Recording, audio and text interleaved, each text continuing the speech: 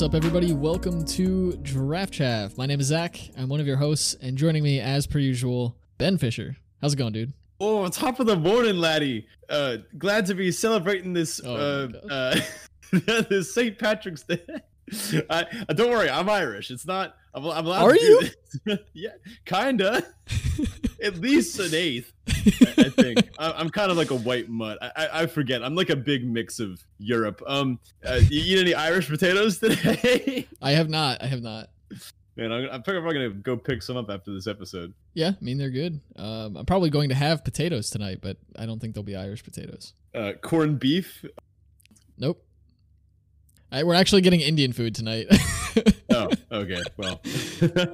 Yeah, typically podcast recording night is takeout night because Hannah tends to work later and I don't get done with the recording until after it's too late for me to care about cooking. So well, that's kind of a win-win. And yeah. you get takeout and to record a podcast. There you have it.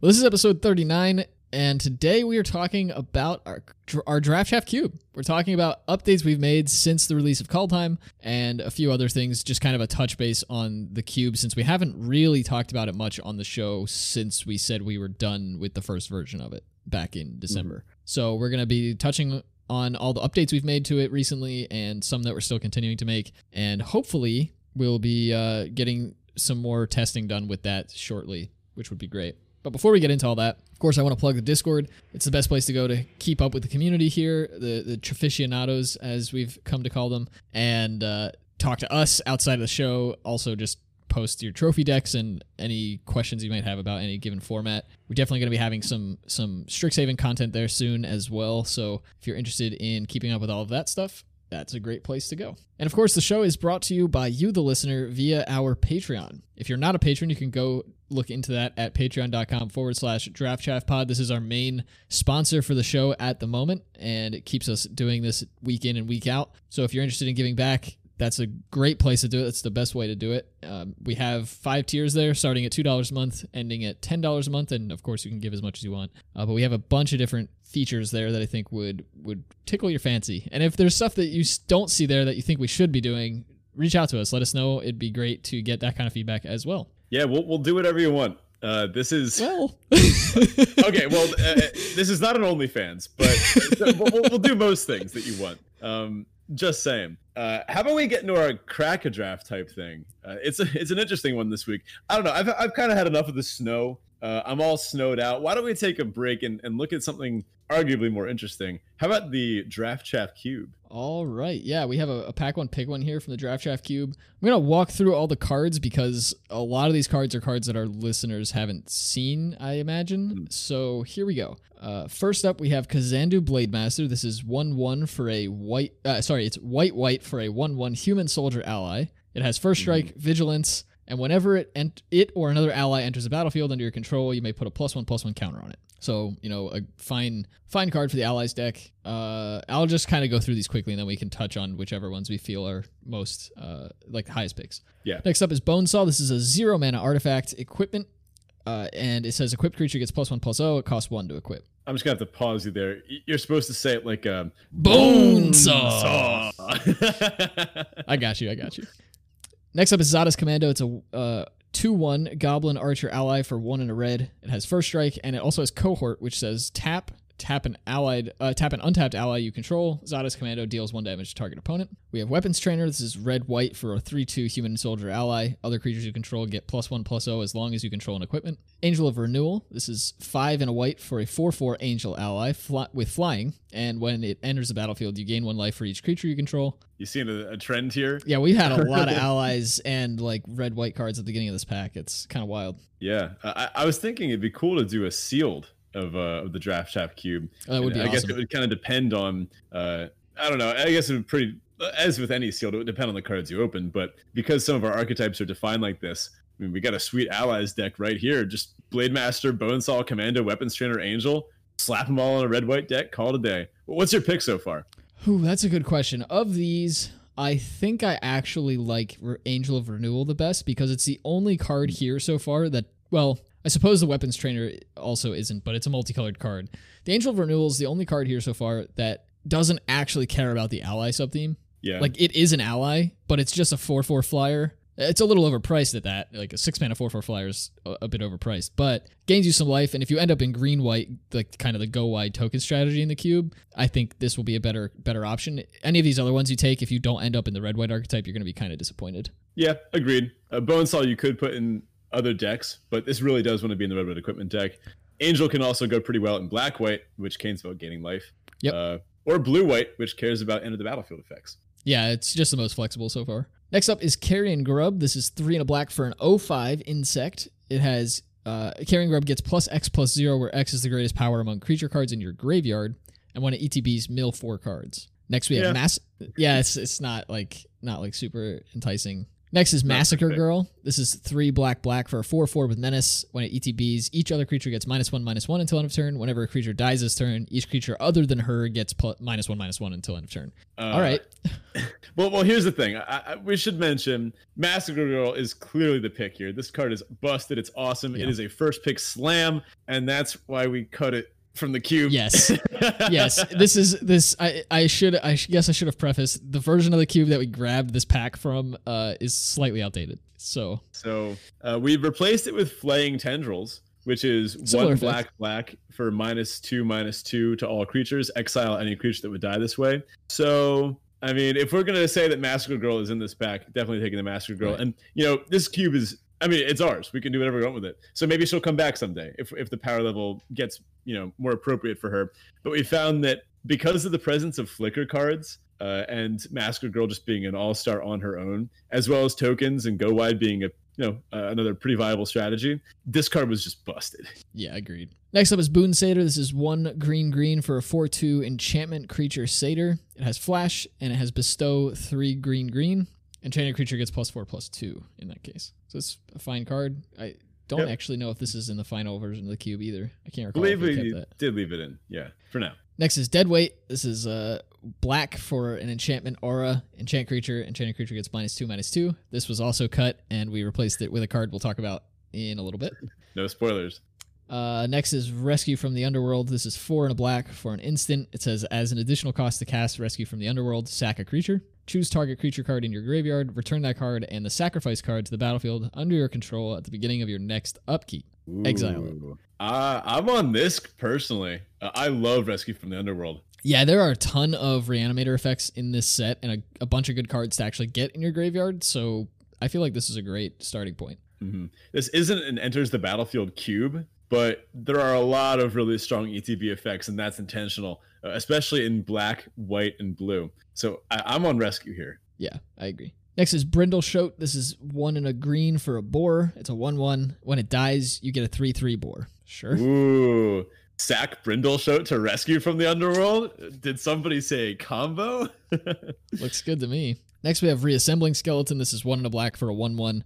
You can pay 2 mana to return it from your graveyard to the battlefield tapped. Next is Skull Mulcher, one of my favorites in the cube. 4 and a green for a 3/3 elemental. It has Devour 1. And for our listeners here, if you don't know what Devour is, as this enters the battlefield, you may sack any number of creatures. This creature enters the battlefield with that many +1/+1 counters on it. And now you may have heard I said Devour 1. So in this case, it's going to be getting 1 +1/+1 counter, or you get a +1/+1 counter for each creature that you sack. It's a weird mechanic because Devour 2 will mean you get 2 counters for each of the creatures that got devoured. So it's a little bit. But that's not even the best part of the card. No, there is more text. The rest of the text says, when Skull Mulcher enters the battlefield, draw a card for each creature it devoured. Ugh, just disgusting. Love it. This thing could be like a 5 mana 6/6 draw 3. Yeah, it's beautiful. Amazing. Next is Demon's Disciple, 2 and a black for a human cleric. It's a 3/1, and when it ETBs, each player sacks a creature or planeswalker. And we have Return from Extinction, 1 and a black for a sorcery that says choose 1, return target creature card from your graveyard to your hand, or return 2 target creature cards that share a creature type from your graveyard to your hand. I'm between the Skull Mulcher and the Rescue. I think Skull Mulcher is just good enough that I'm happy to have it, and it fits a lot more archetypes, I think, than the Rescue from the Underworld does. But Rescue's pretty powerful. Yeah, funnily enough, we see the makings of a hidden archetype here, which is black-green graveyard. But this is specifically the sacrifice build of the deck, where you're kind of leveraging things like Reassembling Skeleton and Skull Mulcher. Skull Mulcher being kind of the key linchpin to getting into that deck. I'm probably on Rescue, or I guess we're counting out Massacre Girl, right? Yeah, Rescue or Skull Mulcher here.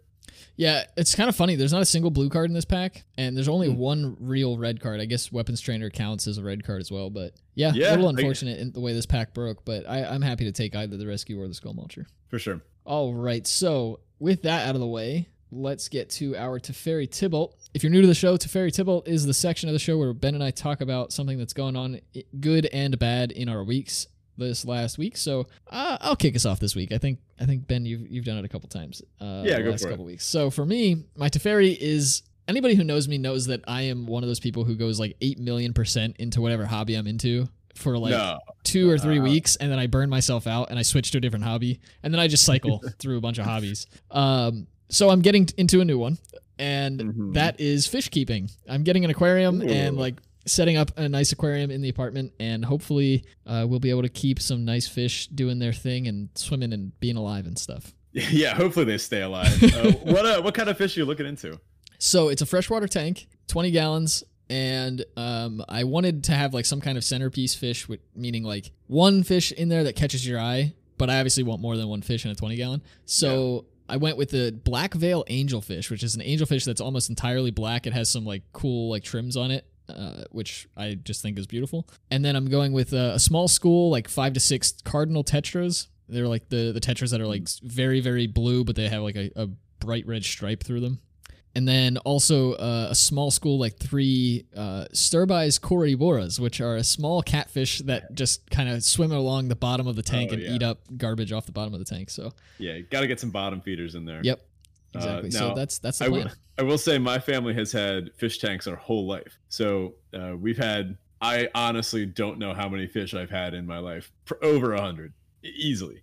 So I recommend getting a little snail too. Actually, I found that they don't compete too much with the other bottom feeding fish. They just they add a nice pop of sliminess. Yeah, I actually have been considering getting a mystery snail as well. It's also like an inside joke with my family. We call my sister a snail, so it just like kind of would fit as well. I'd have to name that snail Abby. Absolutely. My Tybalt, on the other hand, is that I've been having, and this has been an ongoing thing for the last couple of months, basically since 2021 started. But I've been having a lot of like focus issues. Like I just can't keep myself focused. I'm constantly distracted by everything and nothing, and it's really annoying. It's been making productivity like really difficult in and outside of work. So hopefully I can get that under wraps. Wonder if that's a COVID thing, or Sorry, if that's what'd you say? You got something better to do right now? I'm just cracking a couple drafts. No big deal. Oh man, this guy's double queuing over here. Pulling the OG LSV. Yeah, I don't know. It's an interesting problem to have. I mean, it also apparently is a benefit, given that you can like jump between hobbies and like go all in and get the most out of them after like a few weeks. I guess you're both your Teferi and Tybalt are like two sides of the same coin here, aren't they? A little bit. I'm hoping a pet. Let me just be clear here. Getting a pet is not something that you can just be like, I'm gonna do that for a little bit and then like we're just not gonna have. Like that's not what I was trying to say about that. But typically my hobbies tend to be short-lived, but like repeat themselves. So like I'll come back to things every couple of weeks. Luckily the podcast hasn't been that way. We've been going strong. Yeah, we made it this far. I mean, if we don't keep going after this, then blame Zach, not me. How about you? What's been up this week? So I'm going to start with my Tybalt this week. Given that it's on the top of my head, the cube, it's tough to edit. So we've been doing some edits with this cube. In fact, we did some right before this recording. And it's honestly challenging. I've had the cube tab, our massive Google sheet that we use. I've had the tab open for like a week. And it's just been sitting there like mocking me, because adding stuff to the cube is easy, but cutting cards from the cube is like telling a child that you don't love them anymore. It's like what are you supposed to do? Especially because we already went through like a big culling. Like we had too many cards to begin with, and we had to cut a bunch of cards we wanted to keep to get to our 360 amount. And yeah, I agree. It's really tough to cut cards. Mm-hmm. Sorry, Stoneforge Acolyte. I still love you, but you're just so bad. I have a feeling it's going to be a bit of like correction and overcorrection. Like we're going to kind of oscillate until we eventually, I have a feeling we're going to reach like a core set of cards that'll kind of be our evergreens, and then probably have some that cycle in and out based on, I don't know, the cheap black removal spell from the new set. Anyway, my Teferi this week. Every once in a while, you just have one of those like really nice days, And I would say today it was one of those. So first of all, I got a haircut, which you can't really see right now, but it does look like slightly more normal than it usually does. My hair is getting pretty long, and I went just to get it like fixed up, and they actually layered it properly for once. So Nice. I look like a person, not like someone who just has been hiding in an apartment for several months without cutting their hair, which is exactly what I've been doing. So I got a haircut. I'm getting the vaccine this weekend. My students in class were talking for once, and that was weird. I started running again today, so I picked that back up. Got the stimulus check today from Mr. Biden. Thanks for that. Immediately spent money on buying some whiskey to celebrate St. Patrick's Day, because how else do you do that? That sounds good to me. Yeah, so overall it was just like a nice. Of course, there's also some political violence in the news, but When isn't there? Yeah, that's par for the course in America, I suppose. But besides that, right, things have been going pretty well. Well, that's good to hear. I'm glad you had a good day overall today. That's awesome. Thanks. Next up, our listener question of the week. It's a little bit of a longer one, so we're just going to do one today. But Rob Dies at the End asks, I originally came from another Richard Garfield card game, that being Keyforge, where one of the competitive game modes is called Adaptive. In Adaptive, you play Game 1 as usual, but then you switch decks with your opponent for Game 2, and if the same deck won twice, the players then bid to use the winning deck Game 3 using a handicap system. This really rewards mastering your own deck, having a strong knowledge of the card pool, and being able to adapt to different styles of play.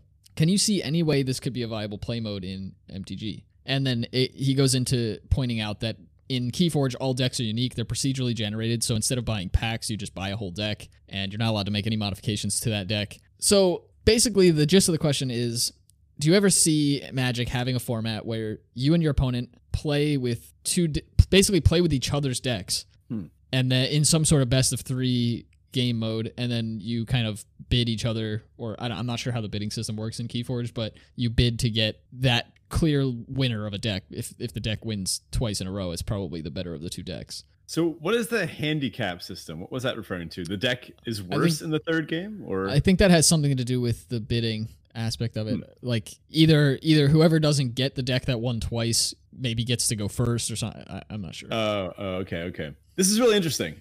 I do think this is something that Magic could see eventually. However, I think it would have to be very specific. So something that comes to mind here that makes this possible is the fact that the decks are unique and procedurally generated. The fact that this is not someone, I don't know, jamming a million mythics into a deck. For example, let me give an example of where this would not work in Magic.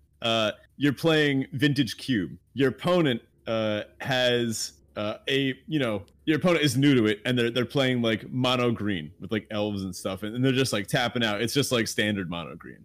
You're playing 4-color Storm with like Yawgmoth's Will and like Manamorphose and like Time Twisters and all sorts of stuff. I don't think that would be a very enjoyable play experience for the person that's potentially new to the game to be handed this thing that they have no idea how to use. You don't even know what a starting hand should look like. Like that's fair. You might see like a brain freeze in your starting hand and be like, oh good, I want that in my starting hand, and then lose the game because you essentially started on a mulligan. So I think there could be ways to get this to work. For example, 2 people playing with intro packs, for example. That's essentially just the same thing. I think that'd be a lot of fun. Like I could see Zach, going to like a local game store, picking up some intro packs and doing this exact thing. And we have done something similar in the past. Yeah. We did that with, I can't even remember what the product was called at this point, but one of their intro type things. We gave ourselves like a monetary system where we were allowed to buy 2 of these packs and then buy up to so many dollars worth of singles to bolster them. It was a lot of fun.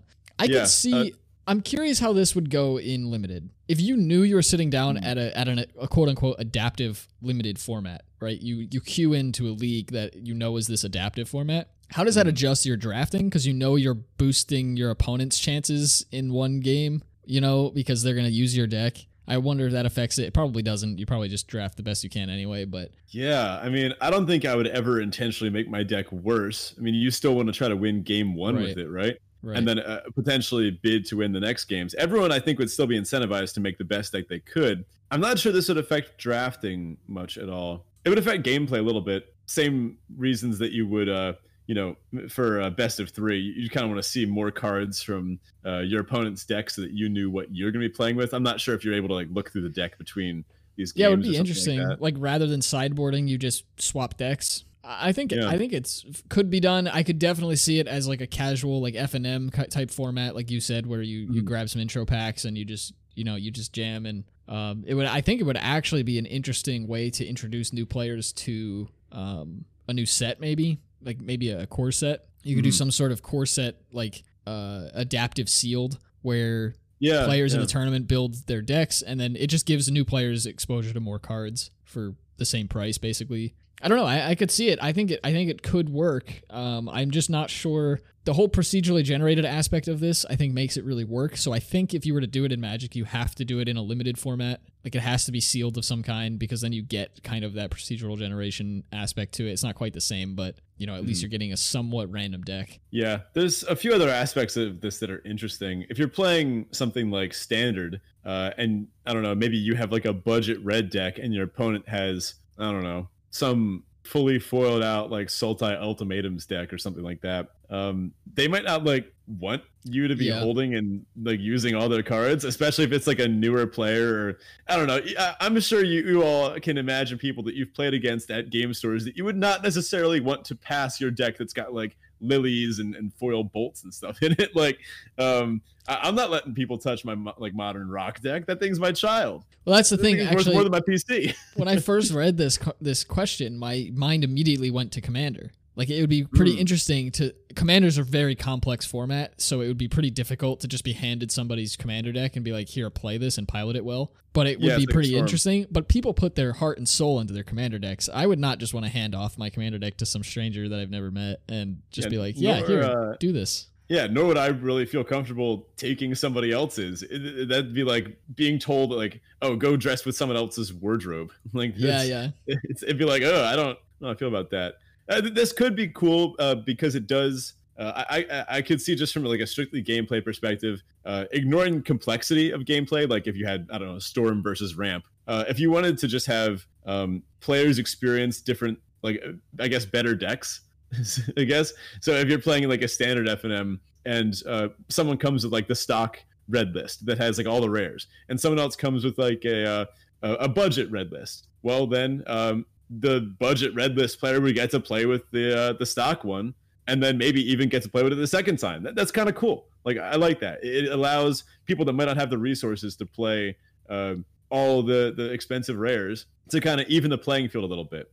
So that's like not looking at the complexity axis. That's just from the I guess availability or accessibility access. But you could also argue that it would work in a setting where, and I think this would work best online just for cost purposes, but it could work in an LGS of some kind. How would you see this format working? Say you queue in online and you're given like, I don't know, the top 10 average, like the average builds of the top 10 standard decks, and you just select one of them and you're given that to work with for the event, and then you're paired up against people who didn't select that same deck.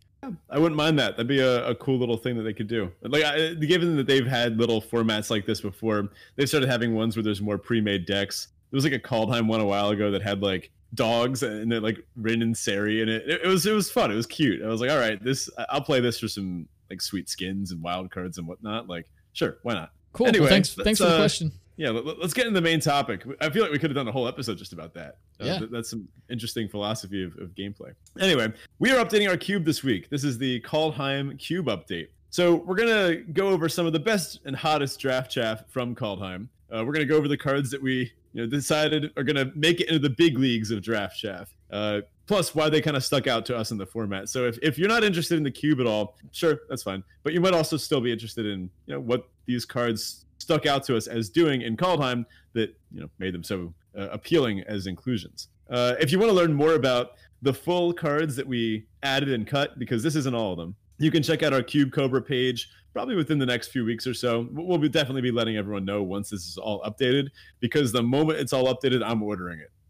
And I want to get my hands on this thing as soon as possible. And we even have some bonus inclusions from Zendikar Rising we're going to toss in there too. So what's our first new inclusion from Kaldheim? So first up, and let me preface this by saying we put these in no particular order. It's not that this is the most impressive or the most important change or anything. But the first we have on our list here is Shepherd of the Cosmos. Shepherd, if you haven't been playing Kaldheim, you should go check it out. The art is beautiful. Everybody, like one of the things that we care about with this cube is making sure that it looks good. So the art was definitely a consideration. It first fits perfectly with our minor reanimator theme that we have going in white and some other colors like black. It replaces Revelark, which we thought was, like a bit of a throwback, but it kind of does the same thing. And it's been all right in Kaldheim, right? It's not a bomb, but it pulls its weight, and it's an inclusion that you're never upset to have a Shepherd of the Cosmos in your 23. Yeah, and just again that art, it's an angel, and I didn't even realize it was holding a tiny bird. This card is pretty flexible too. It lets you spend your mana efficiently on turn 2. Then later in the game, works to bring back smaller creatures that might have been sacrificed or traded off or something else. Who knows? This card just kind of has a lot of moving parts, and I think that's what we've been focusing on with this update to our cube. We made a lot of cuts of cards that are narrow, ones that only really go in one deck or do one thing. Because this card is a flyer, it has a cool ETB ability, it has some flexibility in when you can play it and cast it. That kind of stuck out to us as something that we want. And Shepherd of the Cosmos, you're in. Sorry, Revelark. Maybe next time. So next up we have Run Amok. This was one of the red combat tricks from Kaldheim that personally I've been a fan of just in the format overall, but essentially it's proven to be pretty effective in enabling a lot of the boast decks in Kaldheim as well as the other aggro decks that don't rely on boast. The ability to guarantee a safe attack to get that boast off is pretty key in those decks, and you can't really beat Run Amok's rate. Yeah, if you've got something like a Tuskeri Firewalker, and you I don't know, are looking at the opponent's board, maybe they've got like a 2/2 or a 3/3, and you have Run Amok in hand, you can just send it. You're going to be able to probably get a profitable deal off of it. It's going to be great no matter what. So I found that this has been pretty effective for enabling attacks, and that's something our decks kind of want to do in the cube. Right, yeah. Overall, just a really solid rate spell. You can't really beat it. Can't be used for blockers, which is something that we also needed. We want to make sure that we can keep those attackers getting through and pushing some of the more aggressive decks through. Some of the archetypes we have in this format are a bit bottom heavy, shall we say. Yeah. So we definitely wanted to be able to allow the attackers of like the more red-white kind of weenies decks to get through some of those. Next up, we've got the shining star from a pretty great set of equipment overall. It's Goldvein Pick. So the runes I was actually considering, because the runes are actually pretty sweet with Shepherd of the Cosmos too. I think maybe the red or white rune could maybe make it into the cube at some point, but maybe for now we'll leave them out. It's actually surprisingly tight as for making these kinds of inclusions. So this card, however, Goldvein Pick, this thing it just stands on its own. Helps with fixing, helps with ramp. It mostly helps with consistency for the white decks. So actually, there's a fantastic little thread by Sirkovitz, who you should know if you were listening to this show for a bit. Popular posting in the Draft Chaff Discord and on Twitter, working for 17 Lands, doing some great work. And one of his threads was about how you should really be viewing Goldvein Pick as a white card. And we kind of took that same approach here, given that it would go in the white equipment deck. So I've been kind of viewing Goldvein Pick in our equipment deck specifically. It's kind of like whenever you deal combat damage to a player, you get a plains. And then after that, it just like stays as a +1/+1, and it has no effect from that point onward. Because if you put this on a cheap enough flyer, it's essentially adding you 1 extra mana every turn. And even honestly, after the first few attacks with it, by the time you're on like turn 4 or 5 or 6, how often do you spend all of your mana every turn anyway? By that point, you might be like wasting a little bit of mana here and there. So it's not, ideally you're not, right? But by that point, it's not even the biggest cost if you're not able to get in with it again. So it's pretty close to Sword of the Animist, which is a Commander All-Star, right? Yeah. So like Ben said, this is likely going to see play mostly in red-white, but because it's technically a colorless card, even though we consider it to be sort of a mono-white card, it can be used in any kind of aggressive deck that can be looking to splash something, right? So you could have something like Naya Stompy or Mardu Allies, which our cube has been trying to set up to allow for these 3-color wedges across the board. So Pick is just going to help all of those quite well. Next up, we've got Masked Vandal. Now, this one's a pretty cool inclusion, given that we already have a few shapeshifters in our deck. The Kaldheim shapeshifters are a little bit different. So this is because we do have some tribal themes in our deck. We do actually have an allies sub-theme. We do have a spiders sub-theme. we do have a big butts sub theme, in which case this just does it all, right? It's also artifact and enchantment hate, which our cube also has some pretty strong examples of. So Mass Vandal just seemed like the perfect little inclusion. It just kind of ticks so many boxes that it's hard to justify not putting it in, right? Yeah, I don't really have anything else to add there. It's just ticks, like Ben said, ticks all the boxes. Our next inclusion here is Way Down, which we mentioned a little bit before. We had Deadweight in the cube. We replaced it with Way Down. Way Down just seems to be a bit of a better card overall. It's -3/-3 instead of -2/-2 for the same cost. You do have to sack a creature for it, but that is one of the themes. From it's the graveyard. A graveyard, yeah.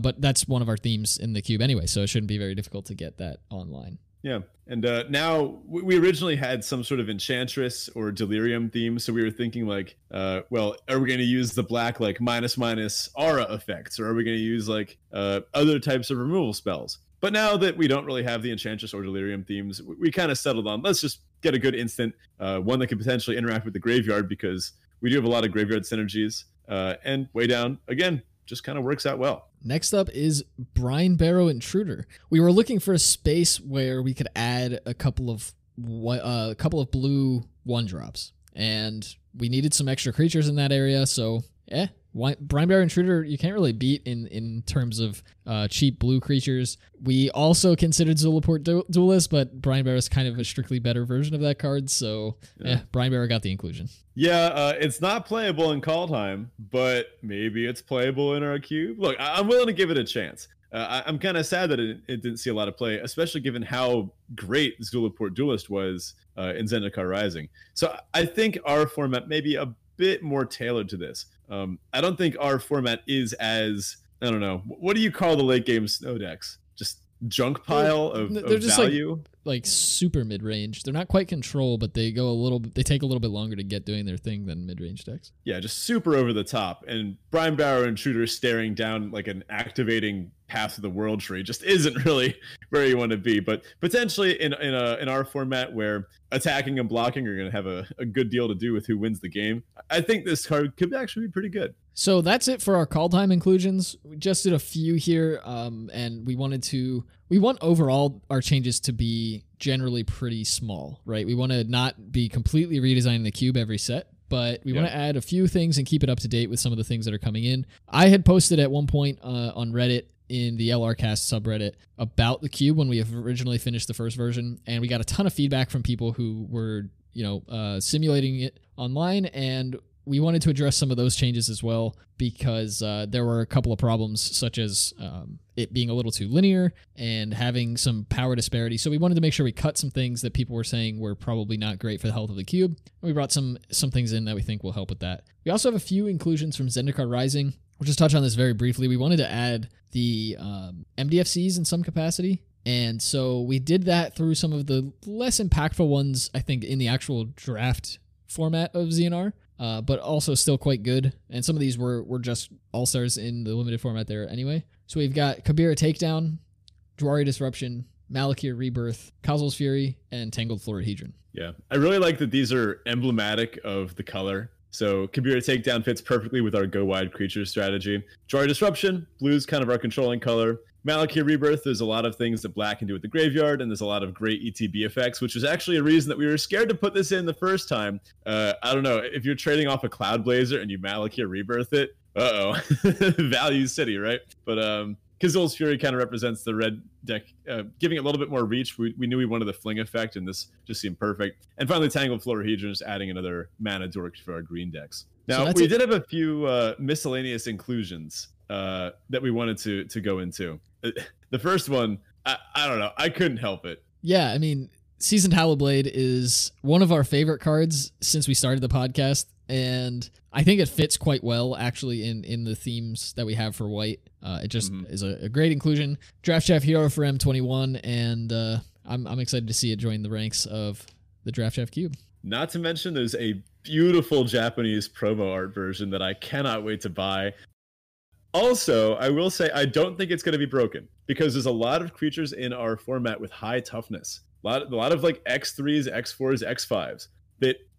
There's notably fewer ways to buff the Hallowblade besides equipment. Equipment are going to be pretty good to put on this thing. but there's not any kind of broken, like, just dump a bunch of counters on it and it just automatically beats whatever your opponent is doing. I think it's going to be fair here. The next miscellaneous inclusion is one near and dear to your heart. Why don't you take this one? Yeah, so this is filigree familiar. This is, well, if you're in the Discord, you'll know this is my profile picture.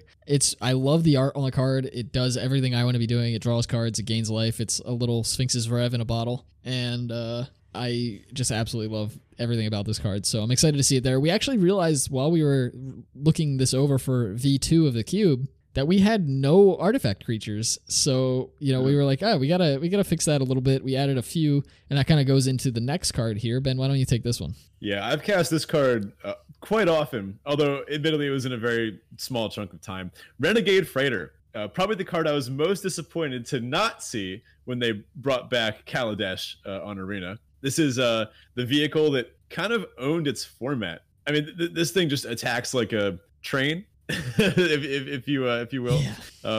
I'm honestly a little bit concerned it's going to be too good. I don't know for sure, but it is a common. This would have been the Draft Chaff hero of its format, and I think it's worth giving a shot, especially because we needed a colorless inclusion. I think it fits really well in our red-green deck and some of our bigger green decks that still want to have a slightly more aggressive slant. Perhaps black-green could use this well too, but I'm willing to give it a try before we cut it and replace it with like Funeral Longboat or something like that. Yeah, for sure. So overall, we included a handful of cards. We got the MDF season from Zendikar Rising. We brought in some of the more exciting cards that we, at least to us, that fit the cube we had already built from Kaldheim. Shored up some of the weaknesses in the format, and hopefully it's off to a better spot. We still have a few more inclusions to make and a few more cuts to make as well to kind of even out some of the color distribution, and hopefully that will be done within the next week or so. But definitely be on the lookout for the final build of the cube. We'll be posting about it in the Discord, and of course the link to the Cube Cobra will be in the episode description as well. But that does it for us. Do you have anything else you want to add here, Ben? Only that this cube is going to be awesome, and that I can't wait to get my hands on it. That's all I got to say.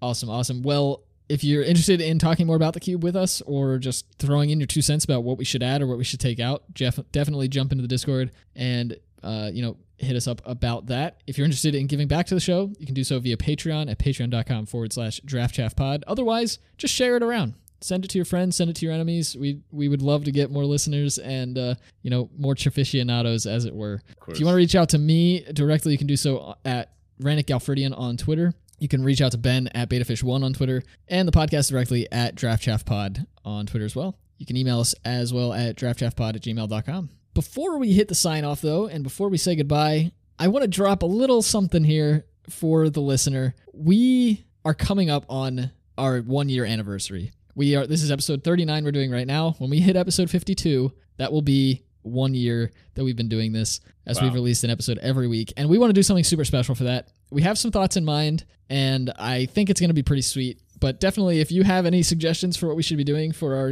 1-year anniversary, jump into the Discord and let us know. That's it for us. We'll talk to you next week. Later, people. So we've made it 1 year. Well, we're getting there. And what better way to celebrate than the government giving us money, right? That's why they're doing that, right? Because the government saw our podcast and they're like, wow, they deserved it. So here's the question. What are you going to blow your stimulus on? So I'm a meticulous planner, and I am also very into finances. So I plan almost every penny I spend. I have a feeling somehow I knew that you were going to have a plan for this. Well, you do know me pretty well. So some of it went to that aquarium that I talked about. That was well, okay, so actually what I'm planning here, what I'm about to explain to you, is a mix between stimulus check and tax return money. But oh yeah, that too. It does kind of roll. It rolls into about the same thing, right? My bank account hasn't been this thick. Yeah. So the aquarium was one part of it. The other part is I might just get an iPad, because I don't have a laptop really anymore outside of my work computer, and I do a lot of photography these days, and it's hard to have a bunch of photos sitting on my camera when I'm traveling and not be able to edit them until I get home. And with an iPad, I'd be able to do that. So I might get an iPad, but Apple's supposed to be having an event this month, so I haven't pulled the trigger on it yet, because it sounds like they're going to be either releasing a new one or upgrades or whatever. I might be able to get it a little cheaper. Yeah.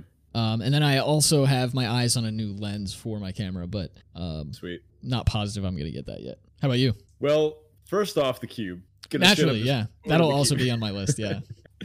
Yeah, and honestly, it's still probably going to come out to be like $60-$70. Well, after all the alt arts, it might hit 100. Okay, I'm going to be foiling this thing, of course. or at least like it. The trouble is, a lot of the newer cards, the foils are like Pringles. True. So we got to be careful with that.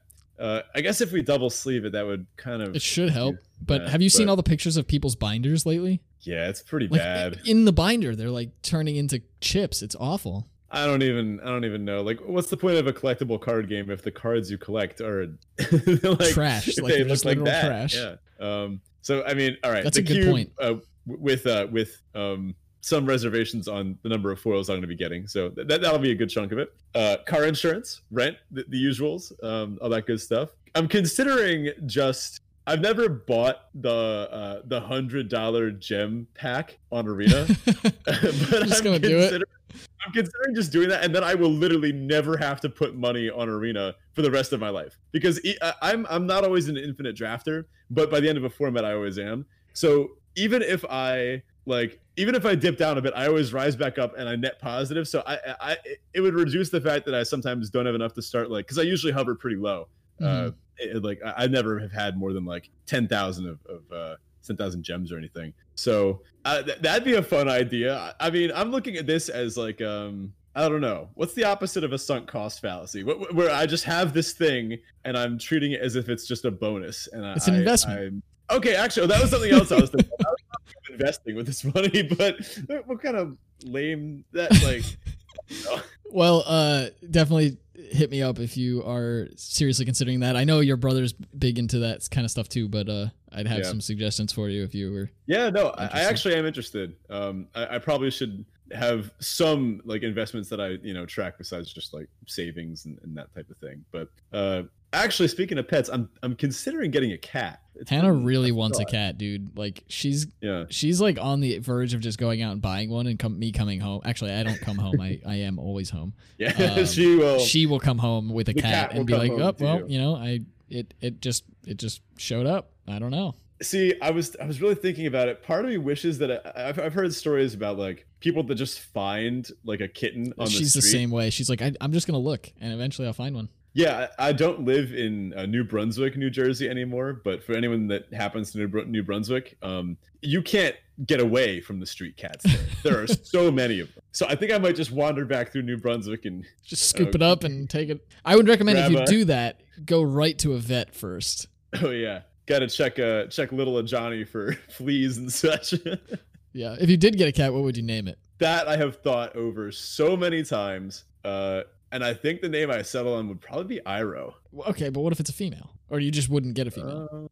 All right. Then, Azula? I guess I respect it regardless. Actually, Azula would fit quite well, because cats are very good at getting you to fall in love with them, and then they just knock your crap off your desk. And just start slicing and dicing.